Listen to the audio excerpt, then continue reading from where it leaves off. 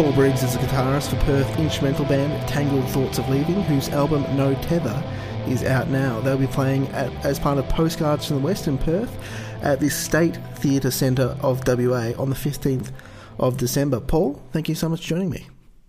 Ben, it's great to be here. Nice to talk to you, man. So I'm always sort of stuck a little bit how to start these interviews. But for you, I think there's a really nice way to do it because you're, in terms of the history of the band, relatively new to it. Yeah. Take it even further back from there. When did you first start working with the band? Oh, I mean, it's funny in a way because it's like I started working with the band right around we grew up in the same town and so when we were 17 and stuff, playing in band, when they started 10 years ago, I was there watching their shows. I think I missed the first show because I was underage to get in the venue. And then any Mandurah shows they played, which is one of the towns we lived by, I was there. But it kind of started out years ago, just Andy, a friend and who was the original guitarist of Tangled, just wanted to borrow one of my amps for recording. And so Ron was busy in the first amalgamation of his studio, just recording the Tiny Fragments EP, actually. And I just went over and let my amp and had a couple of beers and a barbecue and stuff and just hanging out. And it we always had a friendship from that point. And then probably, about 2012 or so, Ron was actually recording another friend's band and borrowed that same amp again, and we just started hanging out, and I just happened to be interested in jumping on helping the guys out with their first Europe tour. So I ended up playing the kind of roadie and tech role and going around for those guys for actually both their Europe tours that they've done so far, and it sort of just blossomed from there. And then always had an interest in what they were doing, and obviously I play guitar as well, so it was handy to know that. But I'd always had a sort of tried to not be too being aware of their writing process and stuff, but always thought about it in my own way, where it's not be too influenced by those guys, because it's literally playing your friend's riffs if you're sort of informed by their writing style and stuff. But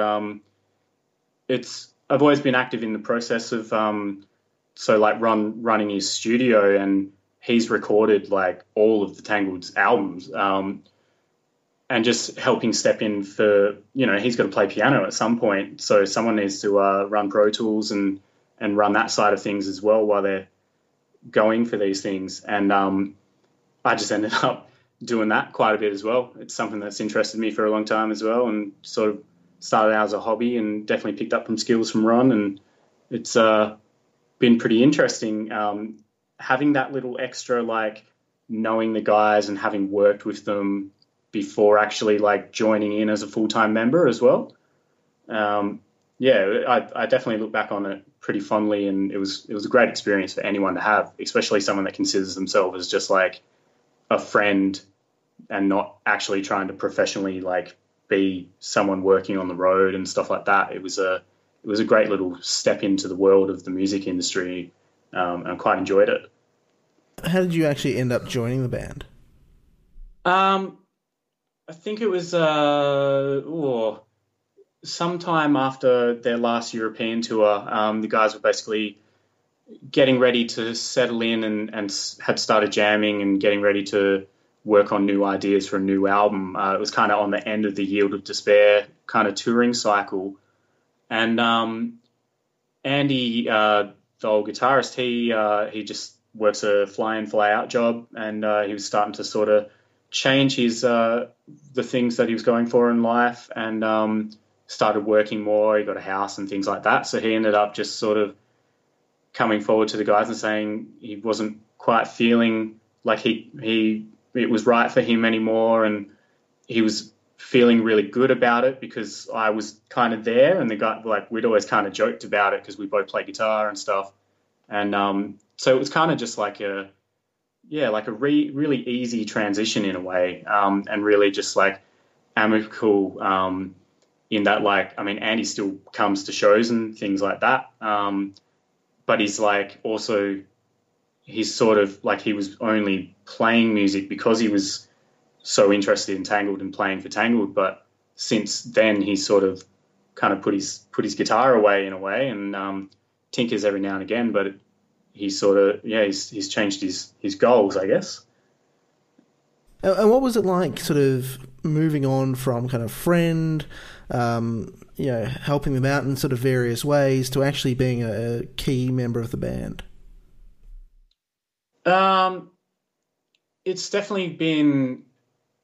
It's been more fulfilling for sure. Like, you can't you can't lie about the fact that it's like when you're a musician, there is a part of you that wants to be playing on stage when you're watching a band play or something like that, and like being and actually taking part in the creation. And it sort of, because I was helping with engineering and things like that, we already sort of had a collaborative relationship as well. So I wouldn't say that it was a massive difference in that, like, I already had pride for the band and things like that. And it's like, I've been literally a fan of this band since they started. And it's been something that's always interested me. And it just really, it just literally, I just got to start playing in the band and partaking in a way and just diving in at a deeper level. And it's been really great. It's been really challenging. Like everyone is just really good at their instruments. And so you do feel a sense of like excitement in that, like, you're not like, there's dudes that shred way harder and all that kind of thing. And it's like, you always have this challenge and can always just like find new and interesting ways to play.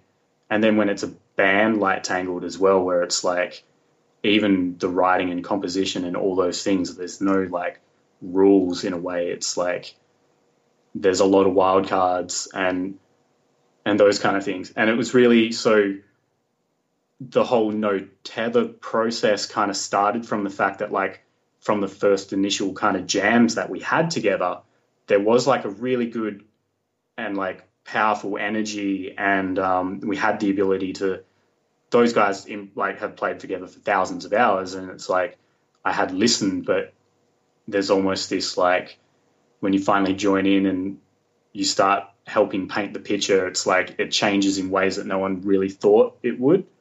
And it kind of happened at a point where everyone was really ready to start taking on, kind of loosening up some of the, say, math rocky and like prog and tech influences, and starting to get more into like improv and free forming kind of stuff.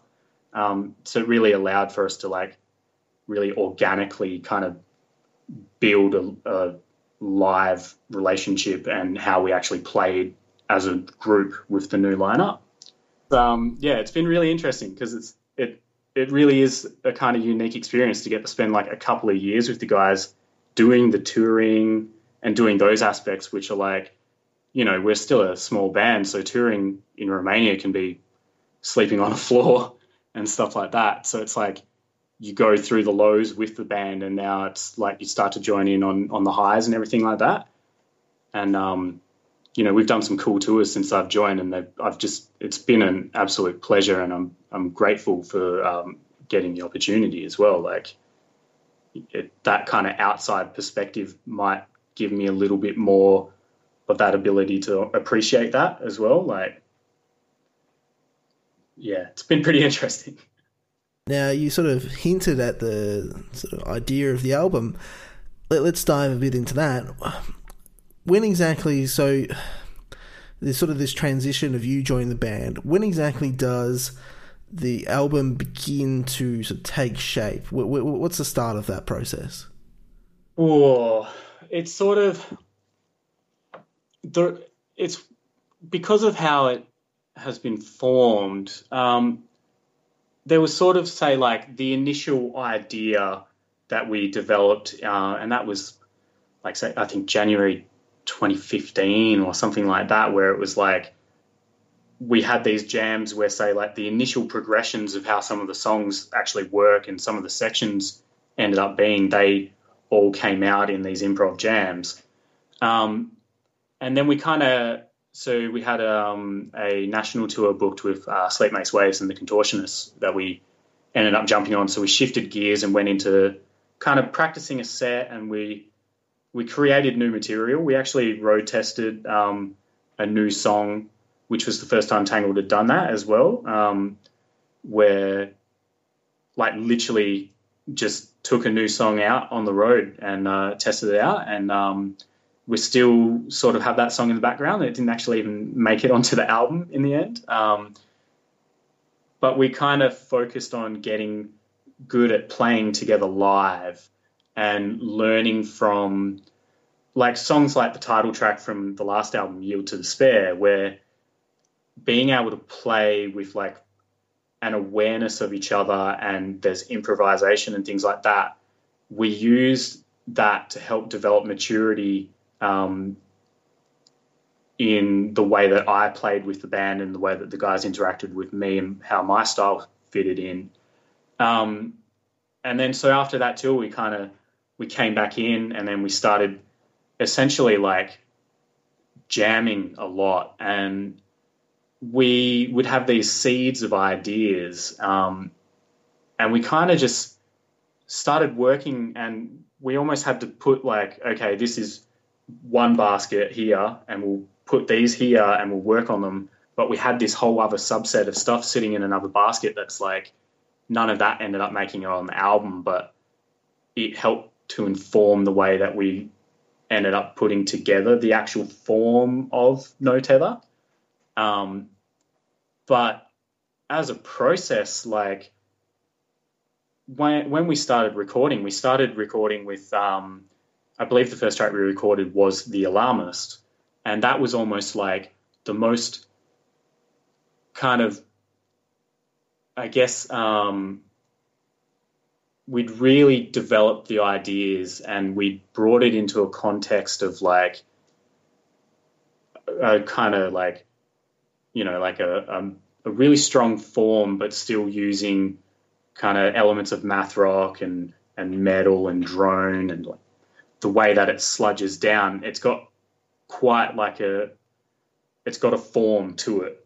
There's like, everyone knows when they're hitting things. And then by the time that we'd gone through the whole process where we started to record other songs and get to like In a Dissonance, for example, where it's almost all free time, and we had to kind of go through the process of recording everything to develop the ideas further and further. And it was like, as we were working on them, more details were coming out, and we just were working on all these things. And it's like, I think maybe like by December 2017, we'd come to the point where, okay, we've actually finished recording what the title track, No Tether, ended up being.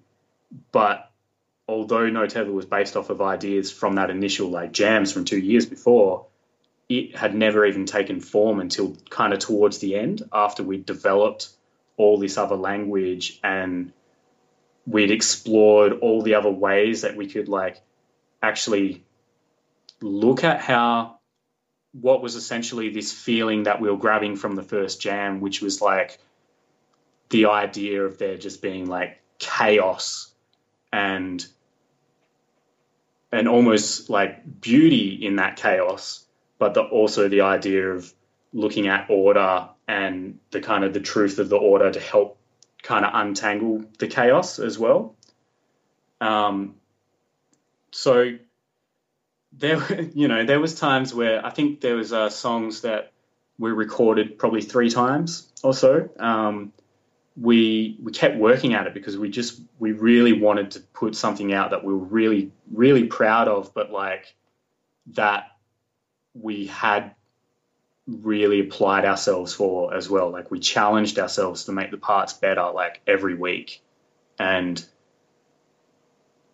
because of the like drawn out process of recording it, we have the luxury of Ron having a recording studio, so we can just like every weekend we can record, and that's what we do. Is like we get in there and we record, and if a part isn't sounding right, we play on it and we find out what we like about it or we find new ways that we can look at it, and that ends up becoming like by the time you're like 5, 6, 7 tracks in, it's definitely we haven't streamlined the process, but it's really organic. We're really like playing the songs and making sure we're really conscious of having a really good live energy for it all, and that things would feel good to play in the room and really involve us playing it.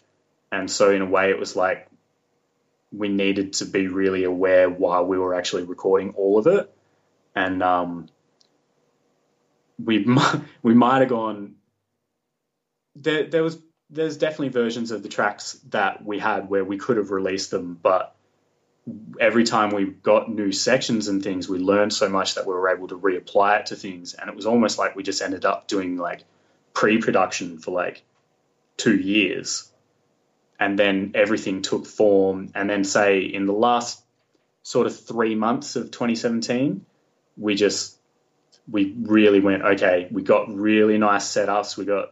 Ron had upgraded some of his gear and stuff, and we went, okay, we're gonna get the final forms of everything. We're gonna release this because it's like it's ready, and it's got such like a great live energy about it.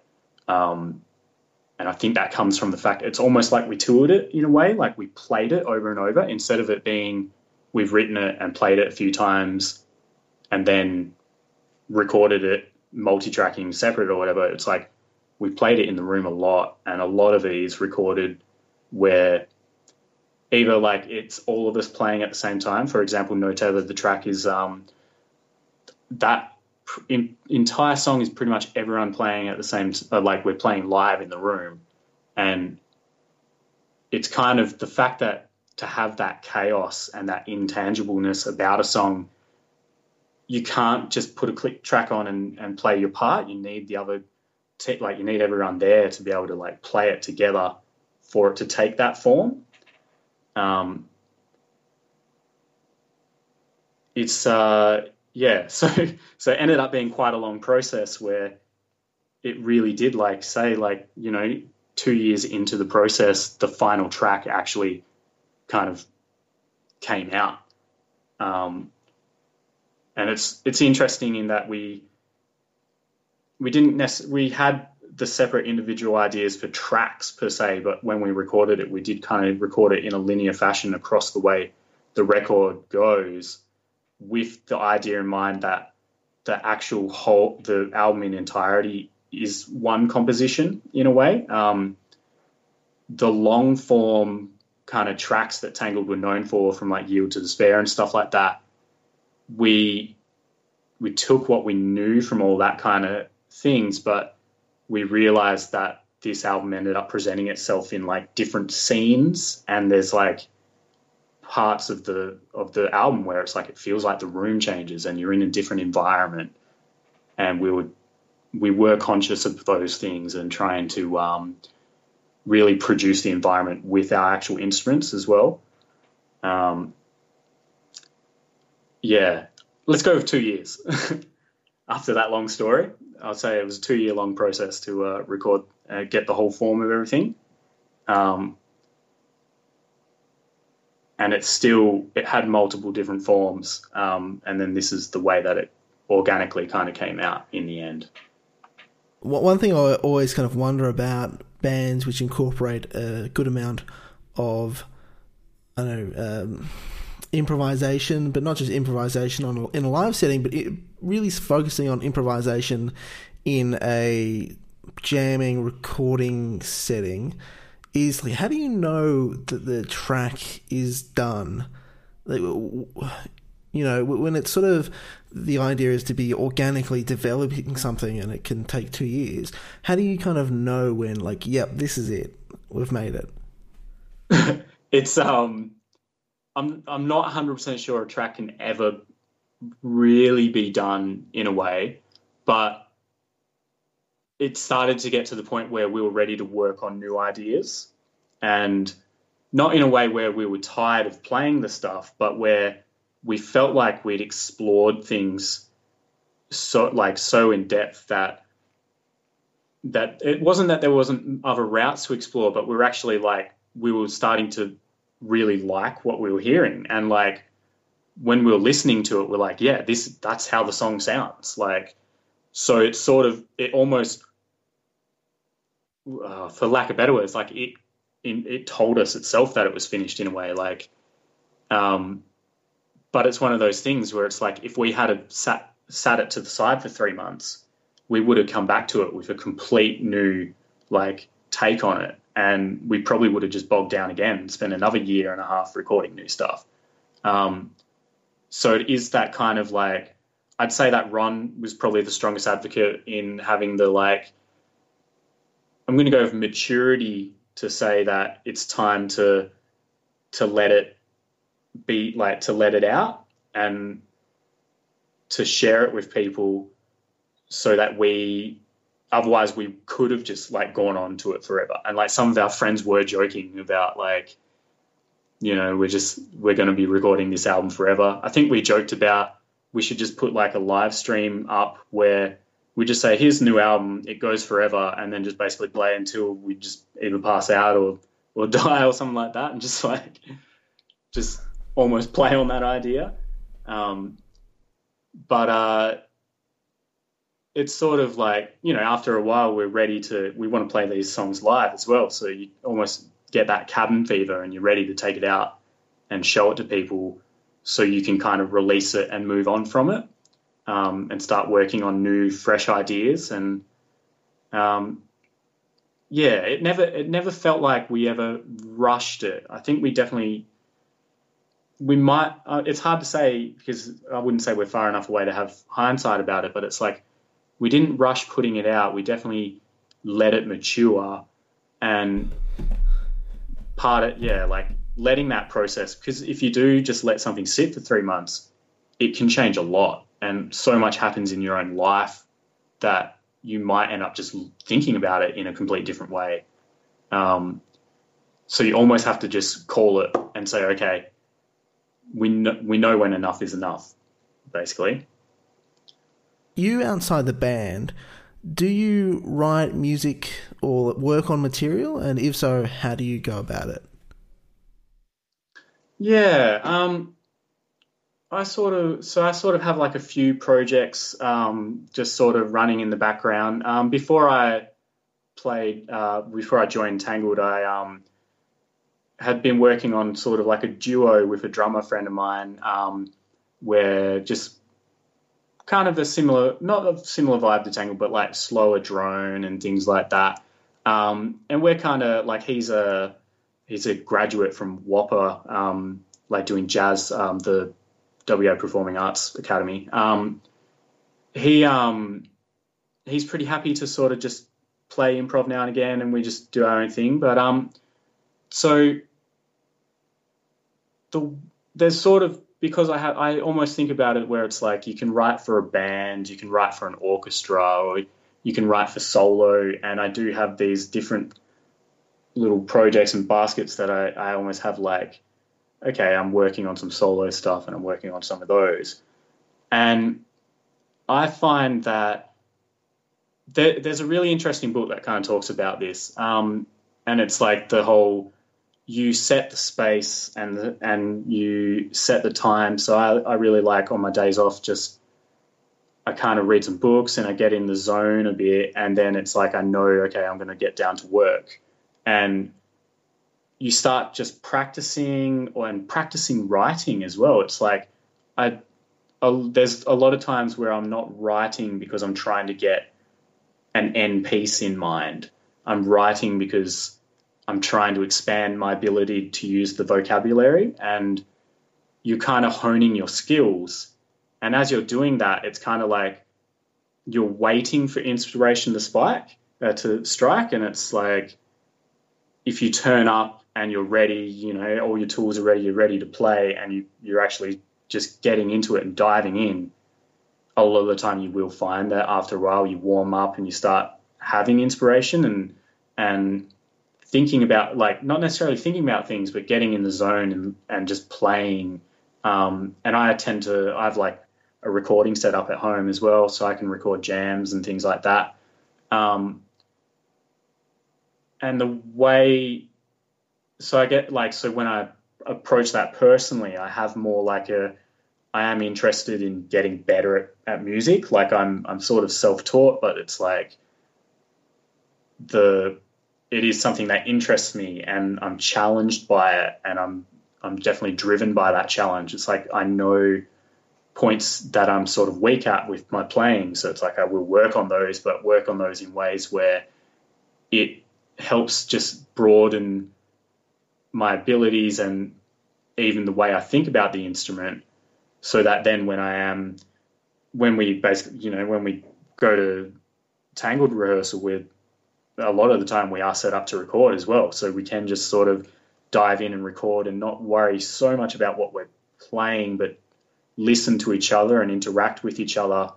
And it's sort of like all those skills that you build in your personal time, you have the ability to pull those things out, and it helps you pull out the things that you can hear rather than trying to force something into a song or into a part that's happening.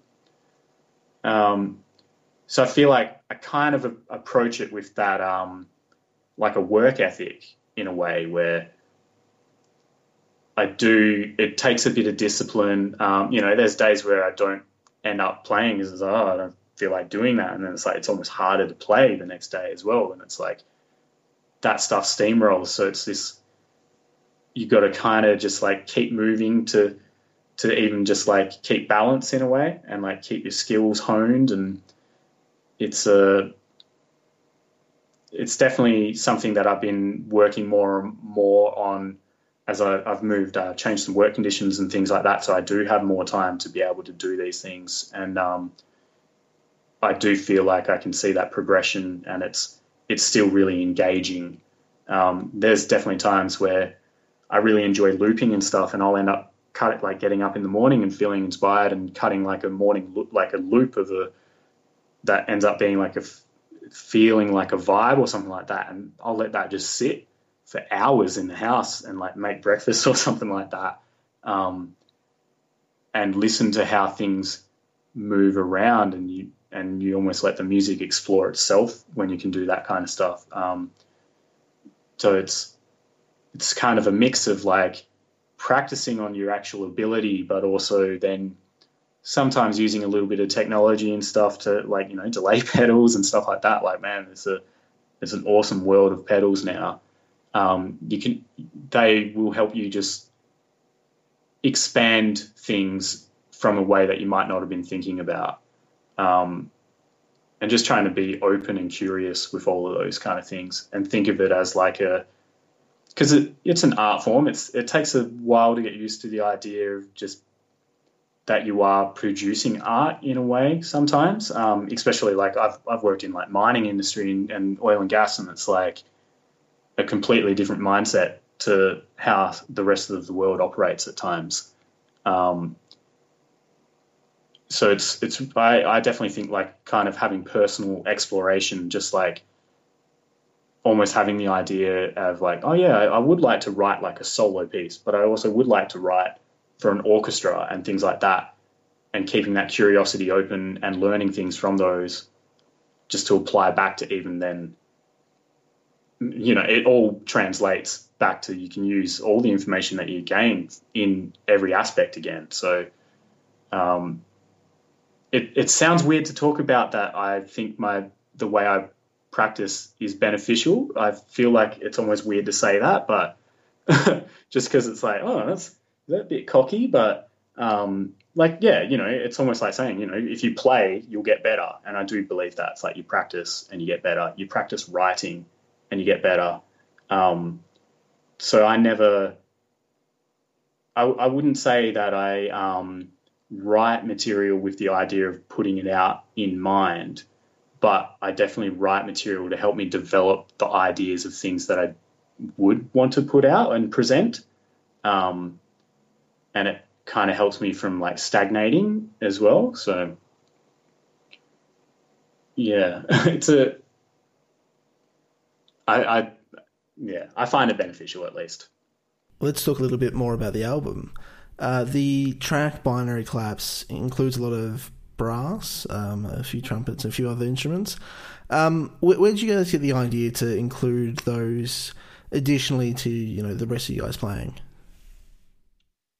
I'm not quite. I feel like the initial idea was there pretty early on, when the track had taken form. This was one of the ones. So like we recorded this, I think 3 times, and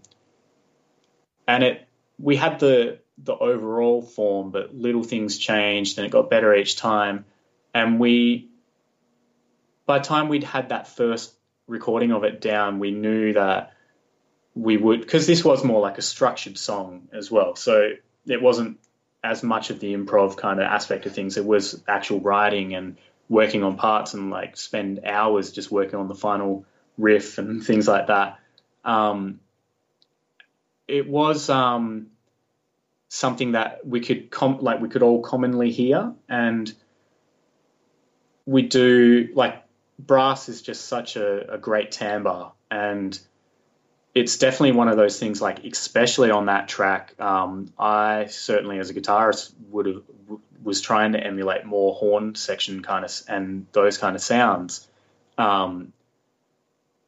So we ended up, I guess we were like, why, if we can hear it and we have friends that can help us do it, we should give it a try, basically. And when we did, so we got our 4 friends down, and it just sounded so great without it even really being coherent that we were just like, yeah, we've made the right choice with this. It sounds, it really, I feel like it comes in at a point in an album where it's almost like you do need a little bit of triumph, and that song sort of does play on a little bit of the up and down and duality of life, highs and lows, those kind of things. So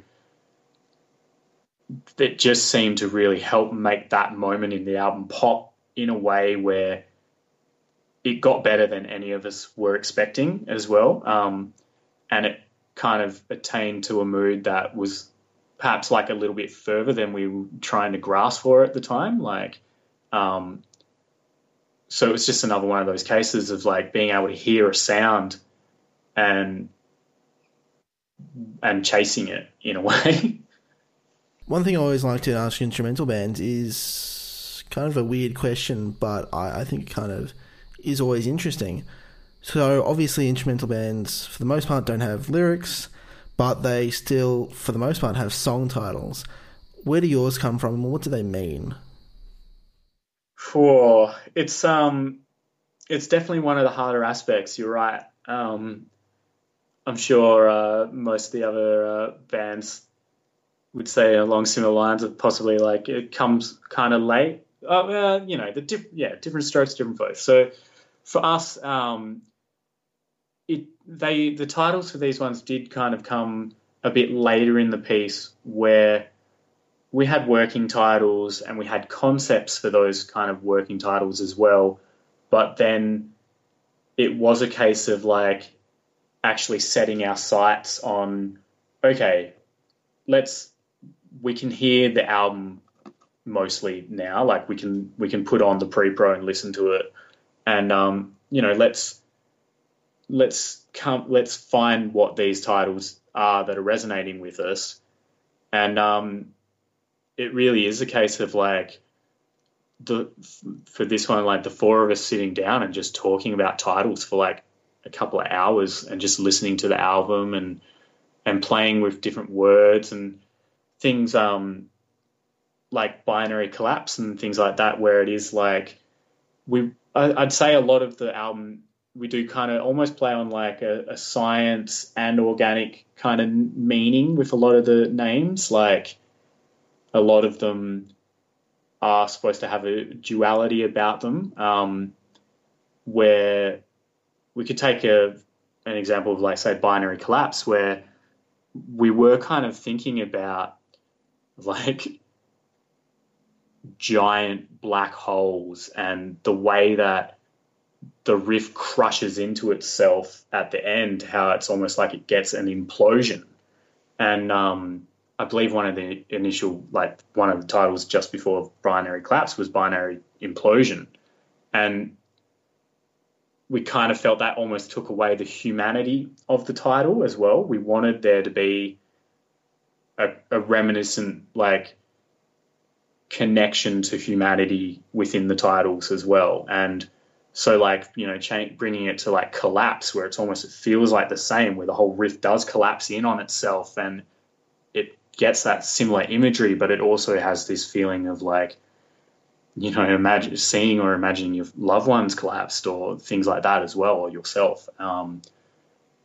And I feel like we sort of, because we came towards the end when we started to come and bring titles really together, like, it might have been the week before it went to mastering that we'd actually settled on all the titles.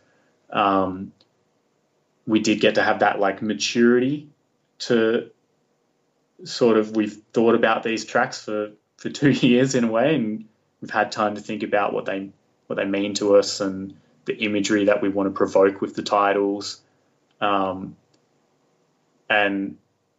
yeah, so it was just that matter of fact of having the time to think about it and then sitting down and refining it as a team and coming up with something that's kind of like collaborative in the same way that the songs were as well, where it's like no one title was any one person's choice in a way. Like, everyone definitely came together to help them all get made in a way.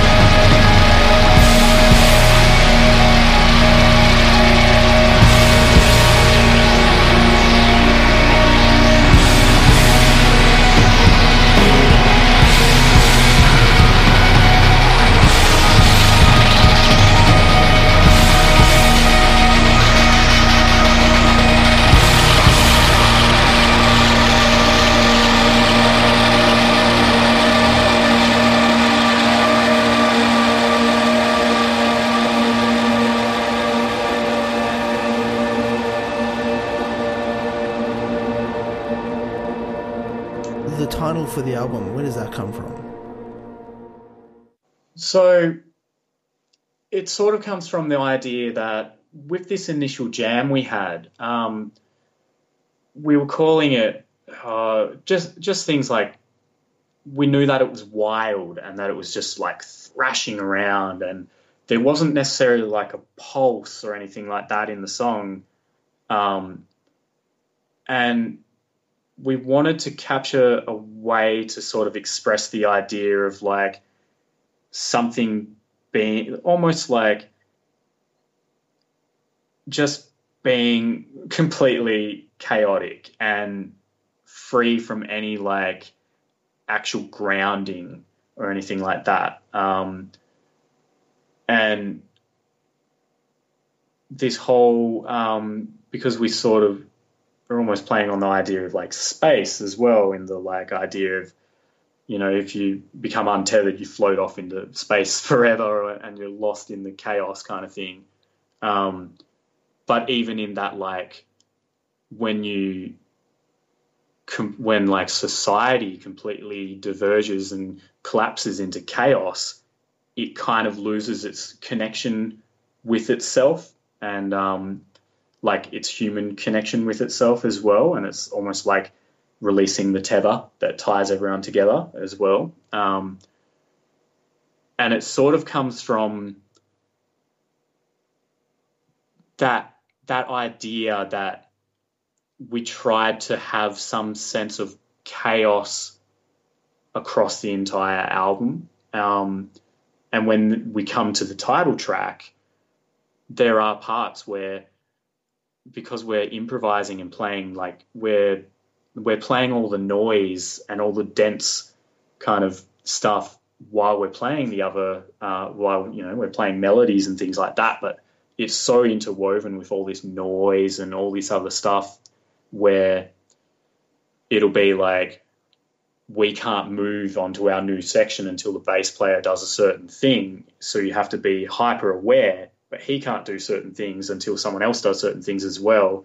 So there's almost this like passing the ball around, for lack of a better word, like, and everyone's just like keeping everything up and afloat by just basically constantly just like fussily moving our hands and trying to float this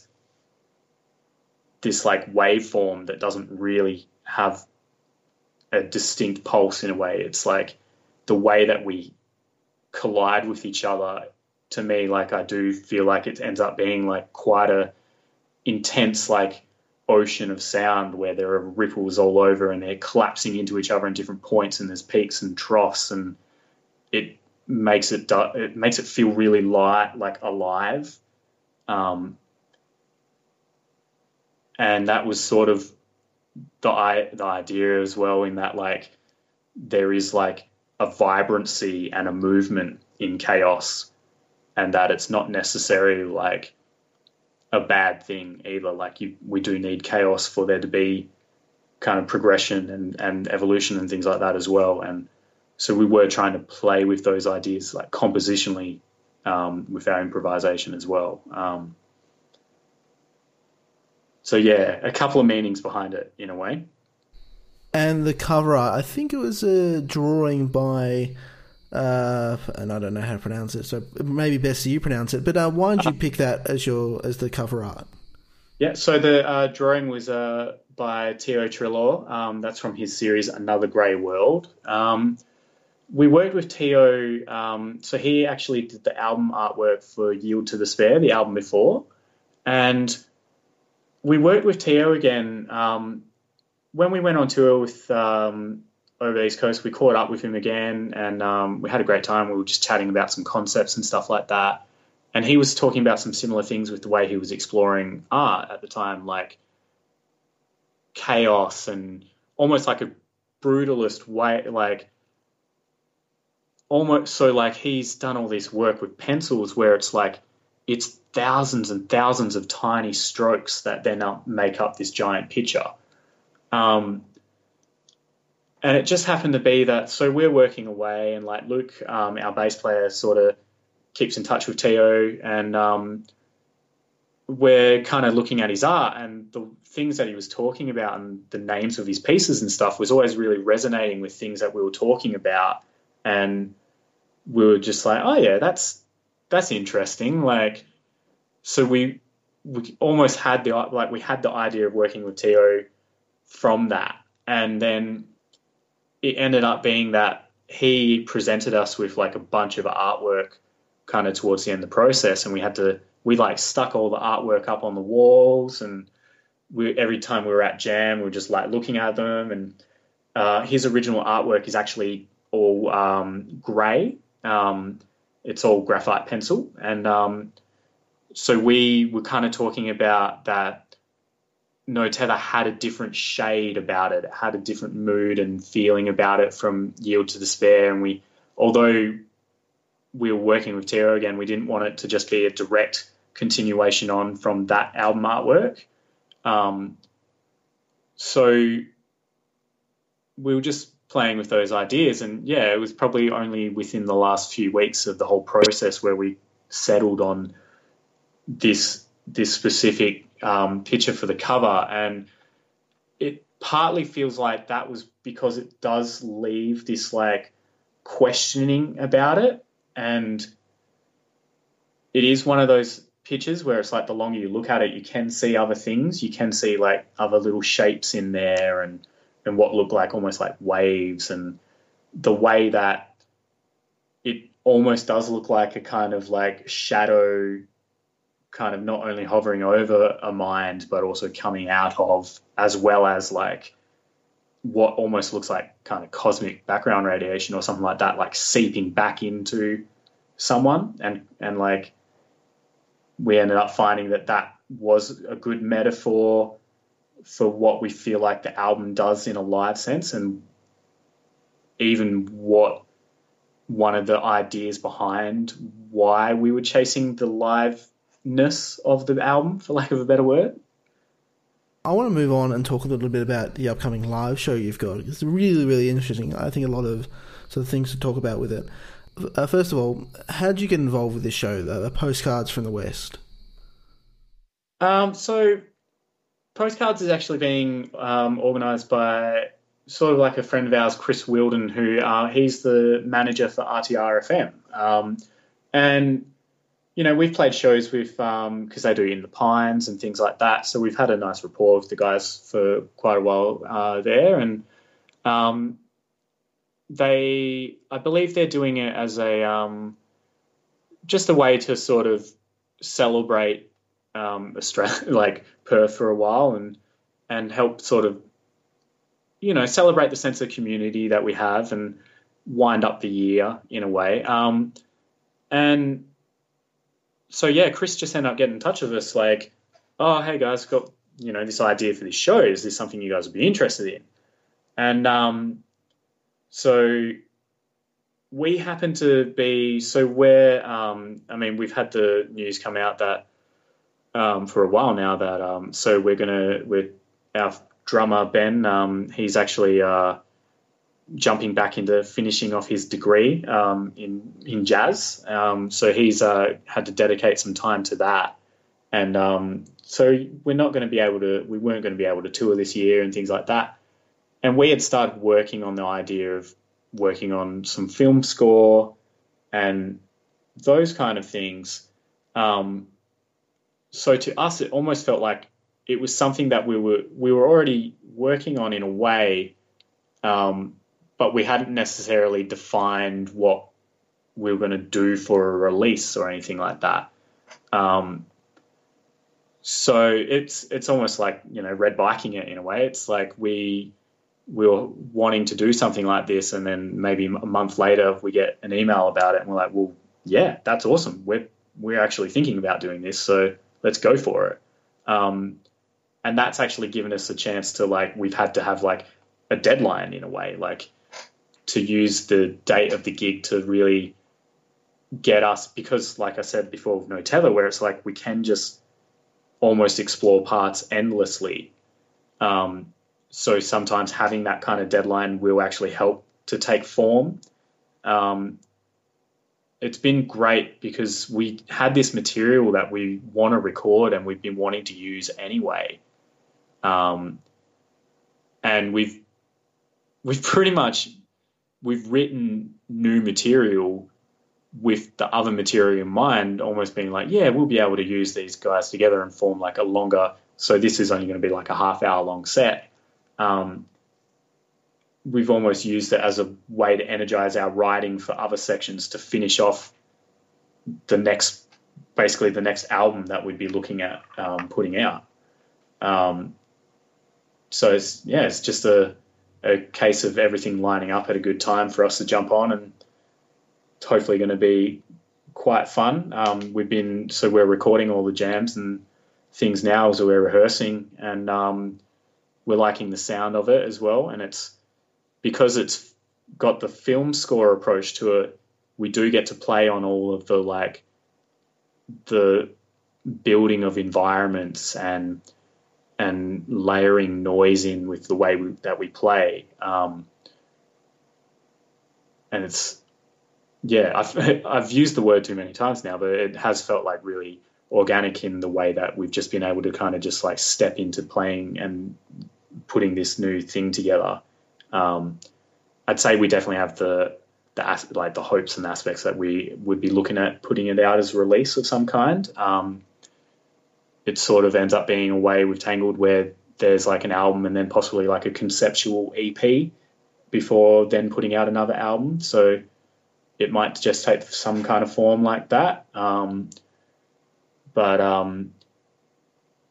we're at an interesting point because we're going to play the gig this weekend. So we'll be recording it there, and we're almost hoping that that's going to be a live recording that we'll want to be able to release afterwards. So there's a little bit of like anticipation in being really excited about new material and how it's sounding. But then just the excitement of being able to have this kind of film score and production, and the other bands that we're playing with are really cool, and they're all different genres as well. Like there's a jazz ensemble and a improv jazz group, as well as like a hip hop artist, and it's going to be quite an interesting and broad palette for the night, but should be pretty fun nonetheless. Now, for those who don't know, could you explain a little bit about what exactly the footage is that you're using and how you went about choosing it from the collection?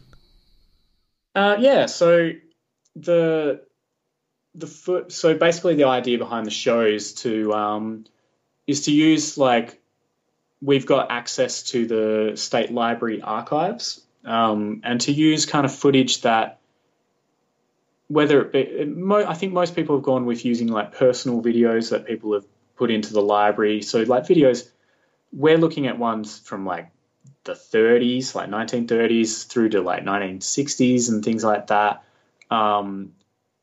There's a lot of footage there, and the idea is to kind of portray Perth and the culture and community and the story of Perth through some of this footage. For us,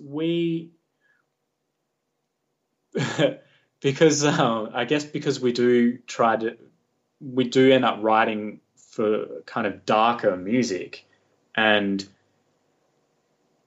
we've looked back at some of the footage from like the 30s and all this black and white stuff, where it's like we do have footage of like early logging industry and things like that.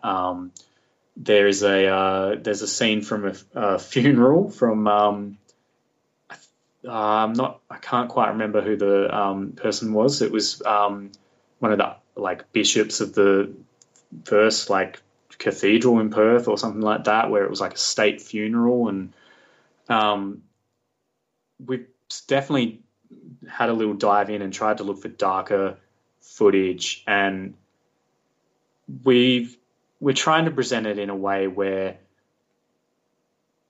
we do have this almost sense of like nostalgia in some parts. Like it's not just one mood for the whole piece. So there are parts of nostalgia and tenderness And then there are parts of like of unease and sadness, and it's a common story with a lot of civilizations, but it is part of the way that Perth has grown.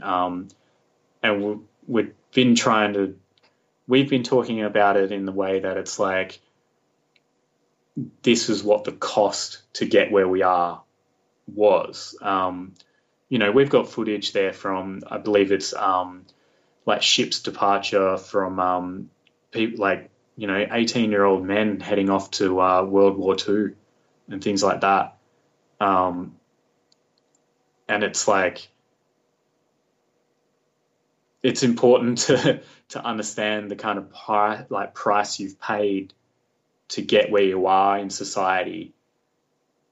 But we're also like hopeful in a sense that like we know it's good to be aware of those things, so that it's almost like you can make sure that the means of getting somewhere, it's not just about justifying the end. It's like the means need to be just as important in a way. And it's like to not lose sight on the way that society is progressing. We need to be aware of the things that we have given up and the fights that we have had, and the sadness that that's all caused, and the lessons that that millions of people had to learn about that. That's not how we want our society to go again, especially with like the World War II kind of theme in mind. So it sort of ended up being that we went on we individually went about just looking at lots, like diving through lots of footage. It's like you can type in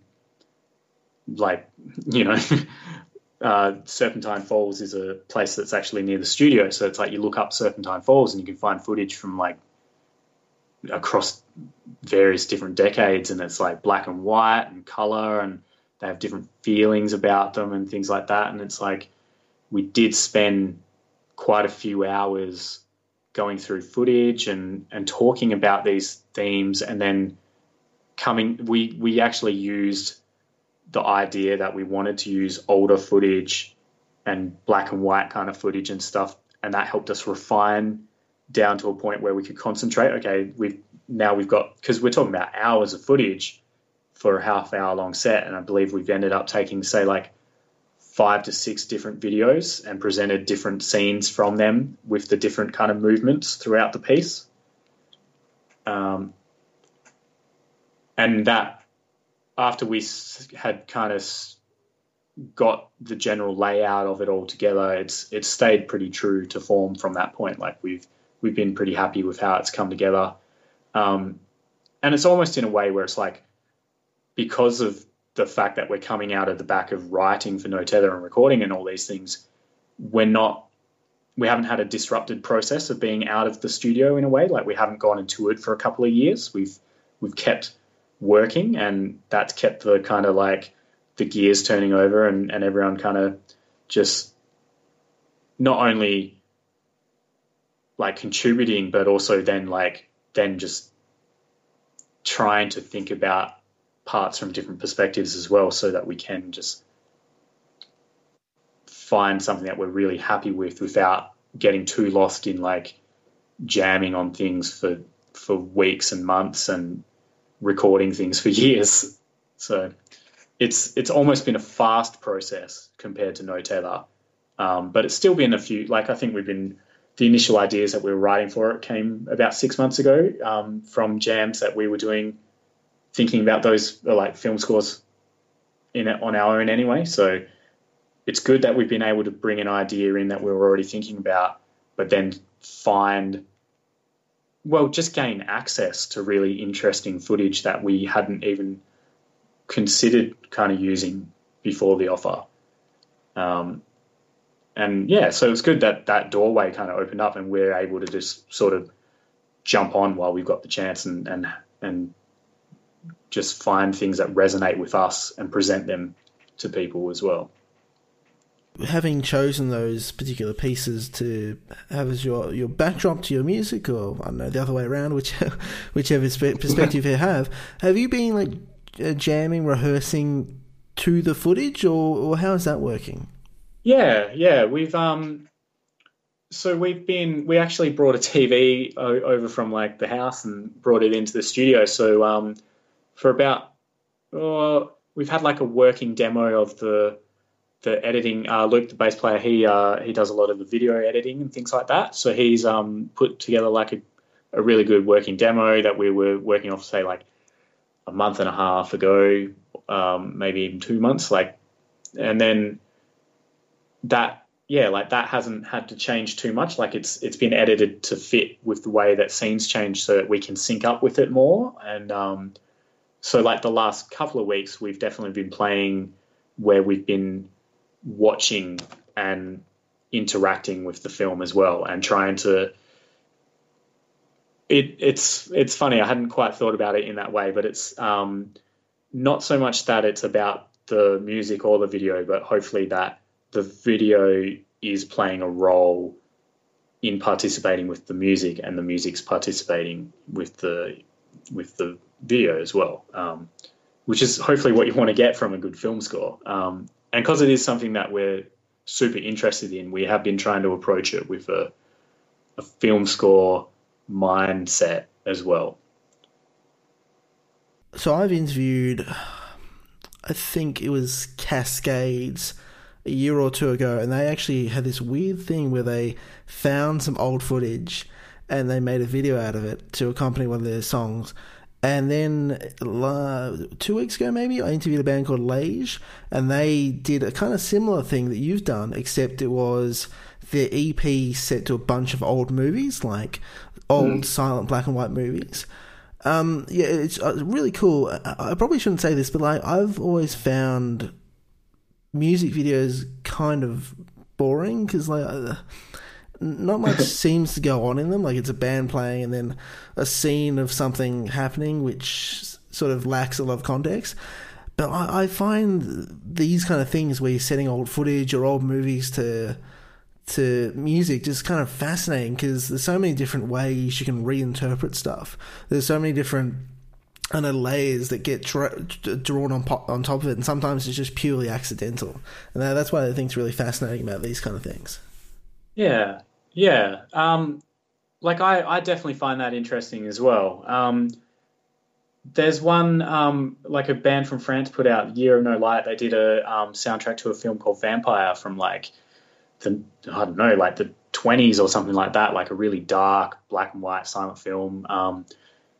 And like the way that it does add like another dimension to music as well, because it's like, like you're taking up so much of your capacity for attention with music, but you still have something left over for visuals.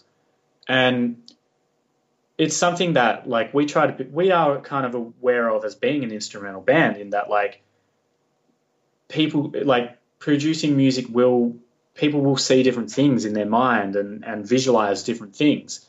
But then it's that whole idea of like, when you add video to it, it's like adding another writer or another player into the band. It's adding this extra just like perspective that does just open up the way that it can all be interpreted. And it like you and I could watch the same thing and we would have completely different experiences because of the way that we interpreted them. And video just seems to because you're not visualizing things from your own personal kind of catalog, for lack of better words, it's just adding, just that extra, especially when they're dark, like, we both listen to quite a lot of dark bands, I'd say. It's like, it can almost make things even grimmer. And it's definitely something that we're excited about as a band. And I think we're looking forward to exploring it a bit more as well. And it does seem like there are more bands doing a similar kind of thing, where we might end up having a bit more long form music videos or something like that, which would be really cool. Another really great example is fellow West Australians Bolt Gun, who did what was it, 20-something minute video from a Russian film that they managed to get permission from, which was incredible. It's like, and it's one of those films, like, it was already quite a dark and tense film, and like you listen to it with Bolt Gun over, and it's really intense. Like, I really loved that release. The film clip for it as well is just great. And those guys have played it live where they have had projection and stuff like that, and it's been cool to watch. It's definitely an interesting tangent that's happening at the moment. I want to run a theory by you that this, and I've got no evidence for this. Like, I could possibly watch it with what I'm going to talk about, and it would make complete sense. I'm just wrong, and I'm just imagining this. But this sort of project would work better with the kind of footage you're talking about from the 60s to the 30s, because old footage, because of a lot of different reasons, the people look different because of the clothing they wear, the houses look different, the technology looks different, the just way of filming looks different, both because they position cameras differently and they have different filming footage that kind of feels in a certain way like a movie, like it's something foreign, it's not real. I definitely I catch what you're on about. Like, it's not necessarily like the alienness of it, but like the detachment as well. And it's like a surrealism about it that's just like, especially if you're listening to music where it's like almost out of bodily in a way. It's like, it does let you kind of almost invest in this like bizarro alternate universe where it's like things can still feel so personal, but because you're not like, it's not like you're seeing someone in the news today in a film and you're like, oh, cool, that's that person. And then you're losing concentration. You're able to get engrossed in it because we're so detached from the era. At least I like that theory for sure. So with this piece you've been working on with this show, you mentioned earlier that you're currently down a drummer. How have you approached that particular angle of it? So we mostly, because with like the initial ideas that we were working off, it was coming from a jam, like jams where we were playing as like a three-piece, like guitar, bass, and piano. So because like we're working with looping and layering like some triggered samples or things like that, where it's like even little things like rattling bells and things like that. But so I feel like we spent a bit of time just developing a bit more language together, and we got it to a point where we really liked it sans drums. But I guess we had a few friends around that could help out, and we just wanted to find out what it was going to be like if we were thinking it more as percussion rather than drums. And that's definitely the way we're still approaching it. So we're actually going with two drummers. We've got one of our friends, Jacob, who used to play in a band called Foxes that Ron also recorded. They put a pretty cool release out as well. He's taking on the sort of kit role. And then we have our friend Lenny Jacobs, who's just like a jazz cat. This is the guy that I play in a duo with sometimes. He's taking on the percussion role and using bigger toms and just really big cymbals and things like that. And we're sort of, when I say we're sort of writing from a film score aspect, it's sort of in that, like, there are parts that are beats and, there's parts that are in like 3/4 and things like that. But like when there's things that are free time and ambient sections and kind of noise sections, we do have that space where we're getting like nice big cymbal swells and things like that, and big tom hits and just little things like that are just, there's a reason why there's drums in in heavy music and just in almost all music in a way, because they are like a primal instrument, and they sound good and they take up a certain space of their own that we've sort of worked on the fact that, cool, we know how these sounds fit in and how can we interact with them in a way that we really want to, and allow them the space to kind of not feel like they've got to take up a traditional drum roll and just play beats everywhere, but to really sit back and try and think of it as like a wider scale composition and what roles they're playing and the dynamics adding. And it is just, it's one of those interesting things. We play the songs as a 3-piece and they sound really dynamic and great. And like we can get down to such a low level of sound, and then peak so high as well. And then you add the drums back in and they almost multiply those parts. Like the peaks get even louder and more intense. And the troughs can stay delicate and nice and warm still. So I think we've mostly just been trying to have fun with it. And it's definitely, I'm not going to say that we would do it forever, but we definitely love the idea. Like, it'd be a dream to be able to just take 2 drummers around everywhere and play like massive shows and kind of get a light. Like, you know, we love bands like Swans and Cult of Luna. So all those extra layers that we always kind of writing in the back of our minds to actually have an extra player playing those, it's really fun, and it does like open up the whole sound as well. But it's one of those things where it's like it's expensive to tour, and it's like we live in Perth, so you know when we do an East Coast tour, we've got to take 5 flights. We can't just jump in a van and drive around. So it's like it'd be interesting to see where we go in the future with it. But it might be hard to justify being able to take 2 drummers around all the time, although we'd love to.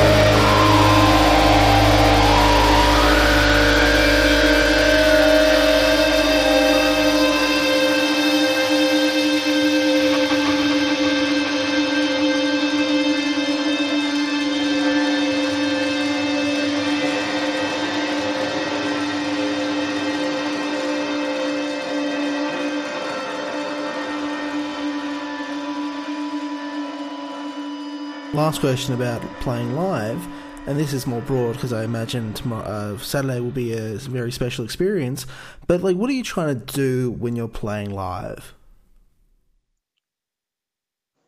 It's an interesting concept in a way. For me, like playing live, it's about actually presenting your art to people and like to share it. But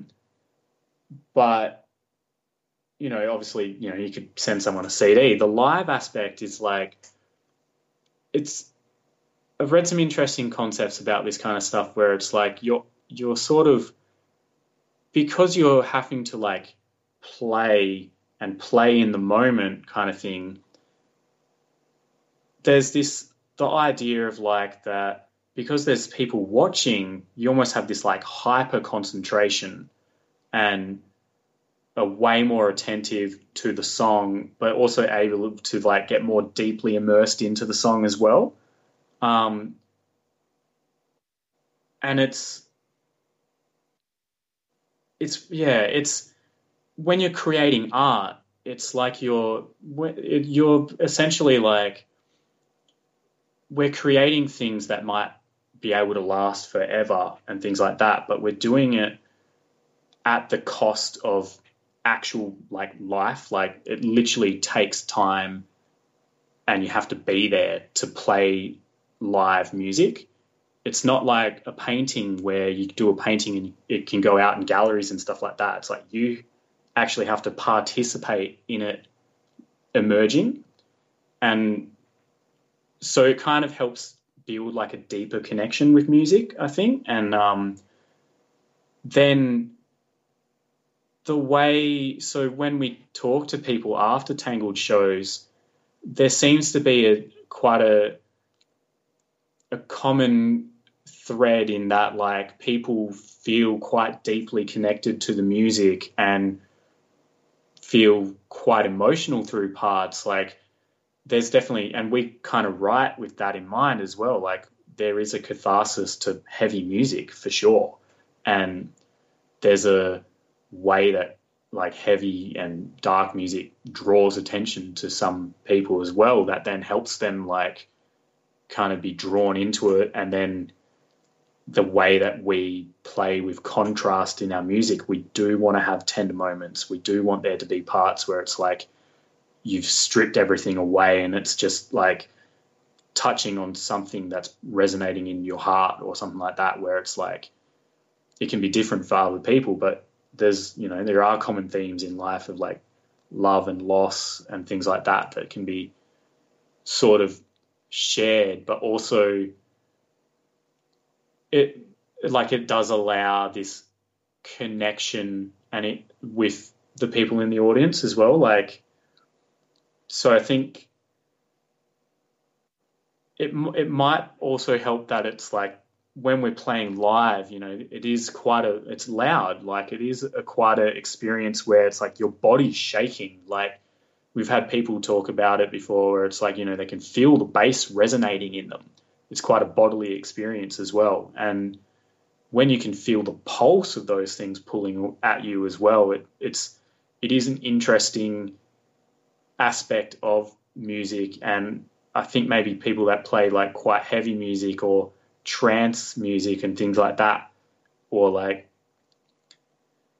I want to say like transcendental music in a way, like people like Philip Glass and things like that, where it's like they know there's an engrossment and also this sort of sense of like pulling people in, but they're also growing from the experience, and because they're thinking about things from that different perspective.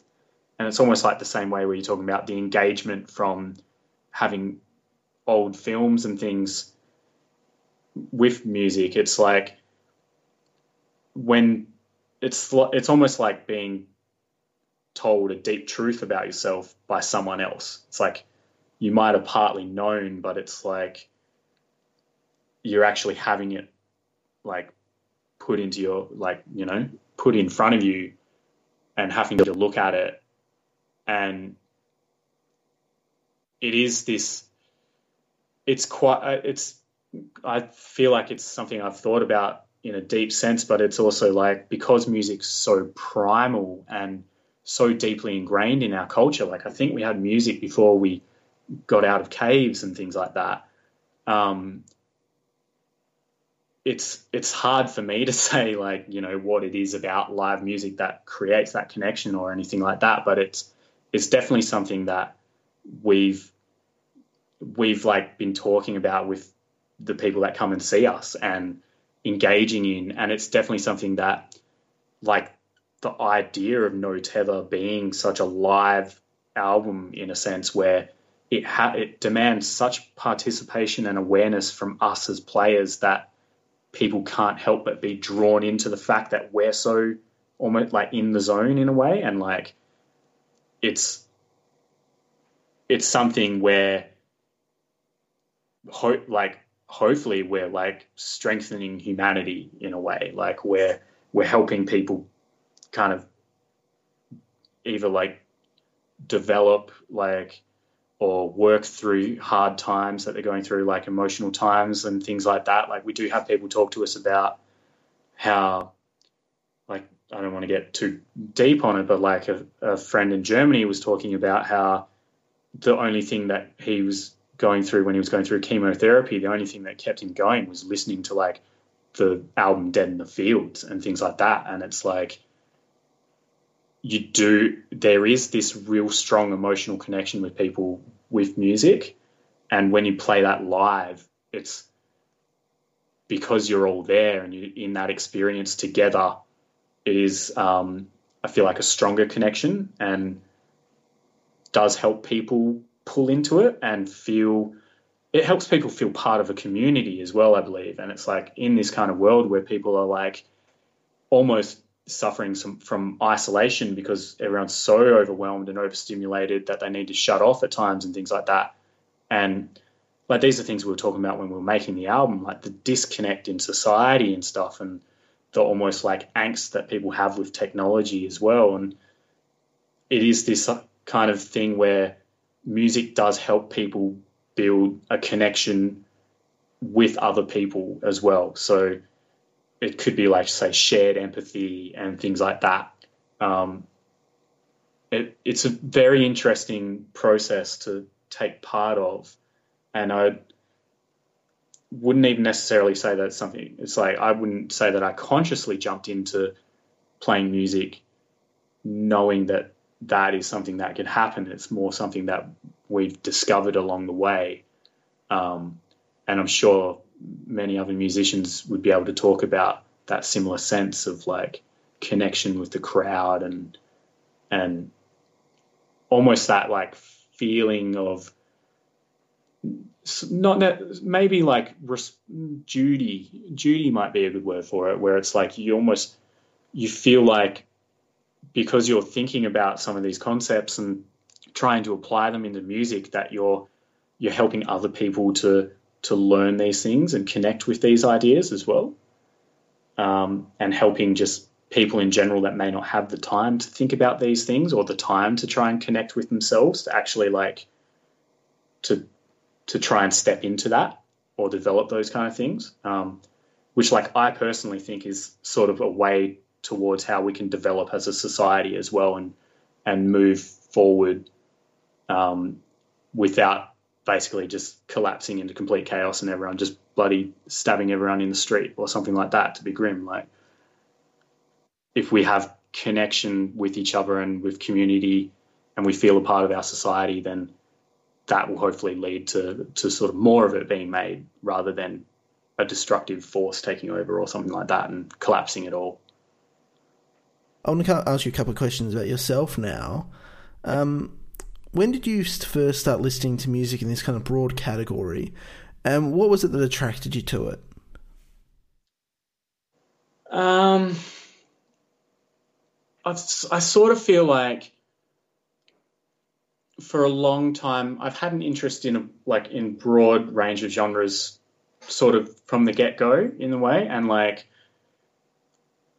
I was definitely always interested in music growing up as a kid, and I had some older cousins that were musicians as well, and they would show me things like they're like 10 years older than me, I think. So it's like things like Tool and bands like that, as well as like old blues players, and even just, from Hendrix to like, say, Deep Purple and things like that. Like, there was a broad range of music, but there's always been a sense of that.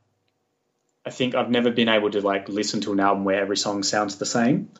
It kind of, I almost feel not let down, but like, it's like, oh, like, I find it almost like too one-track mind in a way. So sort of, I think just like listening to even just film scores, like I know like Nick Cave and Warren Ellis assassination of Jesse James. It's like one of those kind of scores that you can listen to over and over again and hear different things. The way that instrumental music moves, and the fact that it's kind of like, we're not set in a genre in a way, that stuff's always been interesting as well. And I found that I would say over like the last 5 years that I have listened to a more broader range of music, in terms of actually like letting some more pop music and that kind of stuff, like listening to the radio and checking out different radio stations and things like that. But I've definitely been, my older cousin was like a classical guitarist for a little while at school, so I remember listening to like pieces from him, and then like getting interested in classical music when I was like 12, and always finding it really interesting, but then also like finding out about bands like, I think it was actually James, the original drummer for Tangled. So this was like 10 plus years ago. Turned me on to like Opeth and stuff like that, where I listened to the Deliverance Damnation album, and it's like almost it's a clean album that's almost like Jeff Buckley-esque in parts, in the way that he sings and things. And then you listen to the Damnation Deliverance side, and it's all heavy metal. And I think that was one of the first albums that really brought me into like listening to like screams and darker kind of, not necessarily darker metal, but like being way more accepting of those kind of things, and knowing that it's not just like someone yelling for the sake of yelling, knowing that it's like there can be like composition to it, and understanding it as a layer. I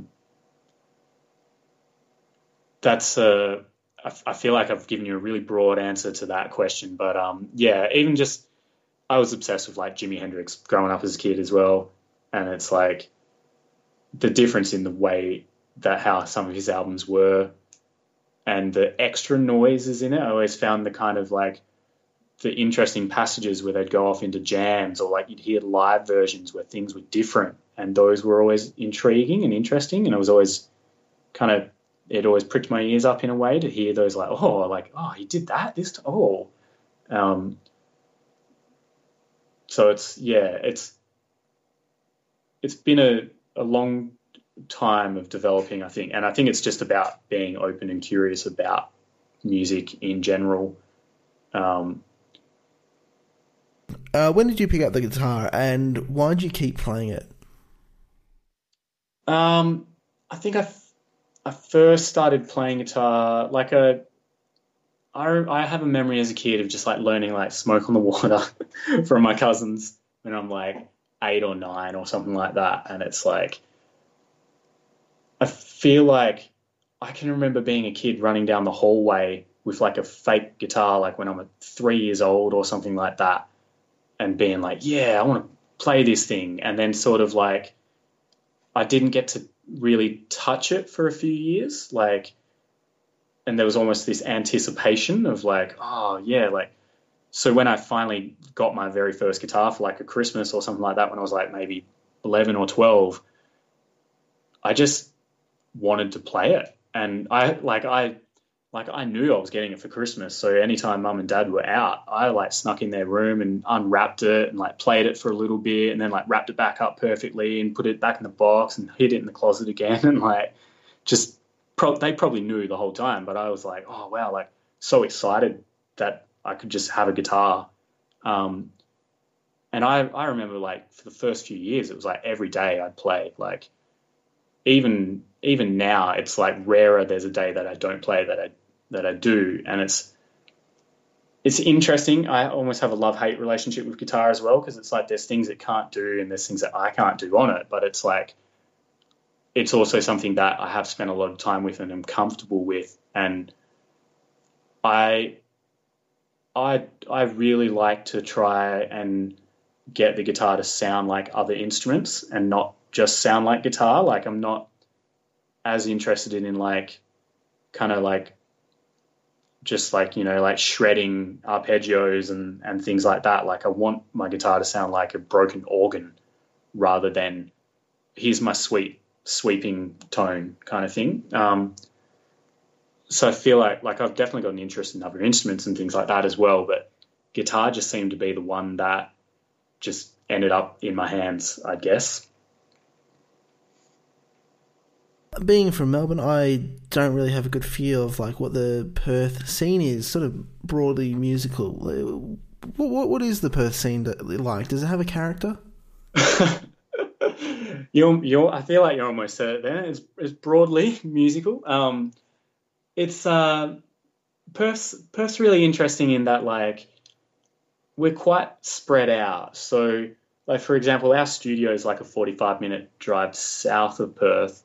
But we, like, when we play shows, we play in Perth because that's where most of the venues are. And there's venues around the place, but there is like a really tight, well, not tight, but there's a great culture around Perth where there are people that are interested in a lot of different genres. And there is a lot of different, I'd say there's almost like separate scenes around in Perth, but there's these little like just interface zones where it's like, for Tangled, for example, we're kind of a heavy band, but, you know, in this gig we're playing with like jazz and hip hop bands and things like that. And even like, I feel like RTR does have some responsibility in helping to actually pull the communities together by kind of presenting something that's like, hey, here's Perth music, and we're actually proud of Perth music. And there's almost this like, you step out of the culture of the local music scene and talk to people that are like, sometimes you Joe Blow down the street that's like, you know, working FIFO or something like that. He doesn't even know any of the bands in Perth. He just listens to like Triple J and doesn't partake in the kind of local scene. And it is, but then, you know, he still goes to music festivals and things like that. So there's almost this like outer culture of when big touring acts come and big festivals come and stuff like that, like people do go and people really do like live music, and the festivals have always seemed really, really great when I've gone to them.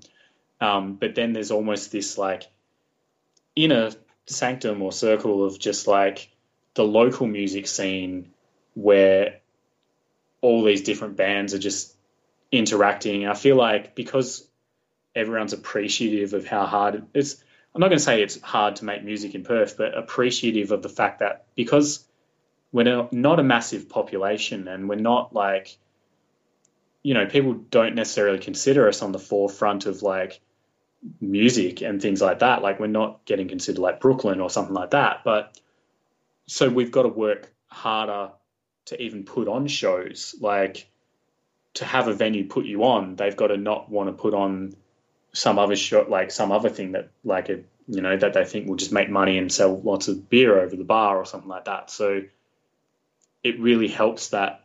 I feel like the community is actually like getting more involved with each other over the last few years as well. Like, it's starting to snowball and pick up. And there is this almost intermingling of those different scenes, like the sort of hardcore scene and like metal scene and the psych scene, and there's like garage and all those kind of things. And because we're all playing in venues, and it's almost like, there's not 20 bands to choose from to play with. So once you've played a few gigs, it's like you do start to go like, oh, like who else is around that would be cool to play with? And people of different genres do play on bills with each other and stuff like that. I feel like it's partly to do with the isolation or the distance that everyone has to travel, that everyone is more like willing to give each other a hand and to help book people, and or like even things like, it's like, we always consider when our friends come over from the East Coast to play shows and stuff, it's like, we want to help them with gear and things like that, because it's like it can be ridiculous to try and get gear. And it's like even just doing things like that where you're helping out friends' bands with gear and stuff, you end up getting exposed to other things, but then other people from the scene come as well. And I say scene, but I think more it's starting to build like a really nice community, I'd say. And like, yeah, it is interesting that sort of having like RTR as a radio station that is helping actually develop that and bring people together. And I feel like this show is an example of that as well as like the other great shows like In the Pines and things. So it's really helpful to have that kind of like step up from another platform that does have the ability to give a bit more exposure as well. Because it's not necessarily, we don't have population density. So it's not like you play in the main street in Perth and you'll get 100 walk-ins. You're relying on people knowing about the shows and word of mouth getting around, and just people actually being genuinely interested in coming to see the show as well. Yeah, it's quite interesting to see how the community is building and developing. And I'm pretty hopeful that it will keep going. And with all we're talking on podcasts right now, with all the way that technology is opening up all these new avenues to just get out there and share music and just communicate with people. Hopefully it just makes it easier and easier for people to be part of the community. What have you been listening to, reading, watching, any of that stuff lately? I've been listening to The Set a bit. So a little bit of the Tangled music, for sure. But, I spend a bit of time listening to podcasts and stuff like that. One of the main ones probably being like Joe Rogan, where you do get to hear sort of scientists and some of these other mathematicians and people like Jordan Peterson or like Eric Weinstein, or Elon Musk is on there. It's like, it's really great to be able to hear people talking in a longer format. And that is probably the thing I enjoy about it. It's like you can't hide with preconceived answers in a way. Like, you need to talk genuinely about things. And when you see people talk, like the way that, like, I honestly think like podcasts are kind of hopefully help change the political landscape, because you can't just sprout out a whole bunch of fake facts and then not back them up. It's like you have the ability to go, okay, let's actually look at this and prove this and things like that. So it's been interesting to just listen to some of those things every now and again. Bands wise, like, been listening to The Necks a bit. They're an Australian kind of like jazz, like textural jazz band. They're had a chance to see them play live a few times, and they're like another one of these bands where it's like they're really pushing with the playing with awareness and attention and actual tension as well. I feel like I've listened to with trying to sort of broaden, I've started listening to a little bit more like classical music and things like that again throughout the year. I love just going on like either YouTube, and I'll check out anything from like, the pure frequency things and like shamanistic healing music through to like classical, like Requiem by Mozart is a devastating piece. And things like even contemporary, like Steve Reich or Philip Glass.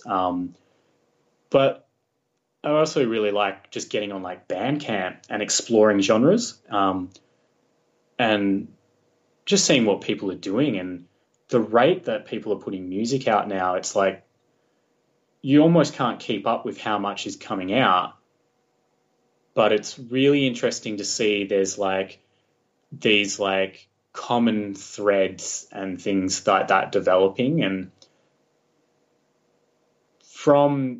so like touching on, I sort of read a few books, a few older books this year so a book called like The Art and the Artist by a German man, Otto Rank, that's like written in the 60s, where he's talking about like critiquing art and the emergence of creative impulse and things like that.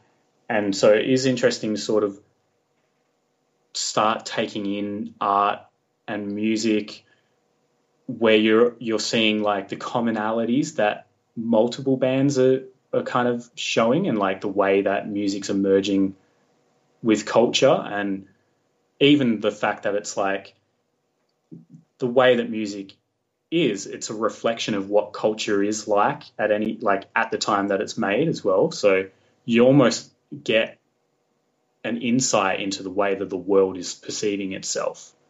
And I find looking at something like Bandcamp, where you can just like explore genres endlessly, and you're seeing all this new, like listening to all this new stuff that's coming out all the time. It's like you're almost keeping up to date with what people around the world are playing and what they're putting out. And it's interesting that something that is essentially like, it's a free marketplace in the sense that like it doesn't really cost musicians that much to have a Bandcamp and to release their music on that it's allowing people to release things that they might not have released, like say 30, 50 years ago, where it's like, 50 years ago you needed to have a major record label, where now it's like you could record a song in the morning and put it on Bandcamp in the afternoon and 10 people might hear it like straight away or something like that. But it's like that really is quite a new concept and technology for our society. Like it used to be, say 300 years ago, the only way you heard music was you had the chance to go see an orchestra, and then you were completely destroyed and overwhelmed by it. And like, it's a really massive experience. And now it's like, you can just instantly get an infinite amount of songs in your headphones. So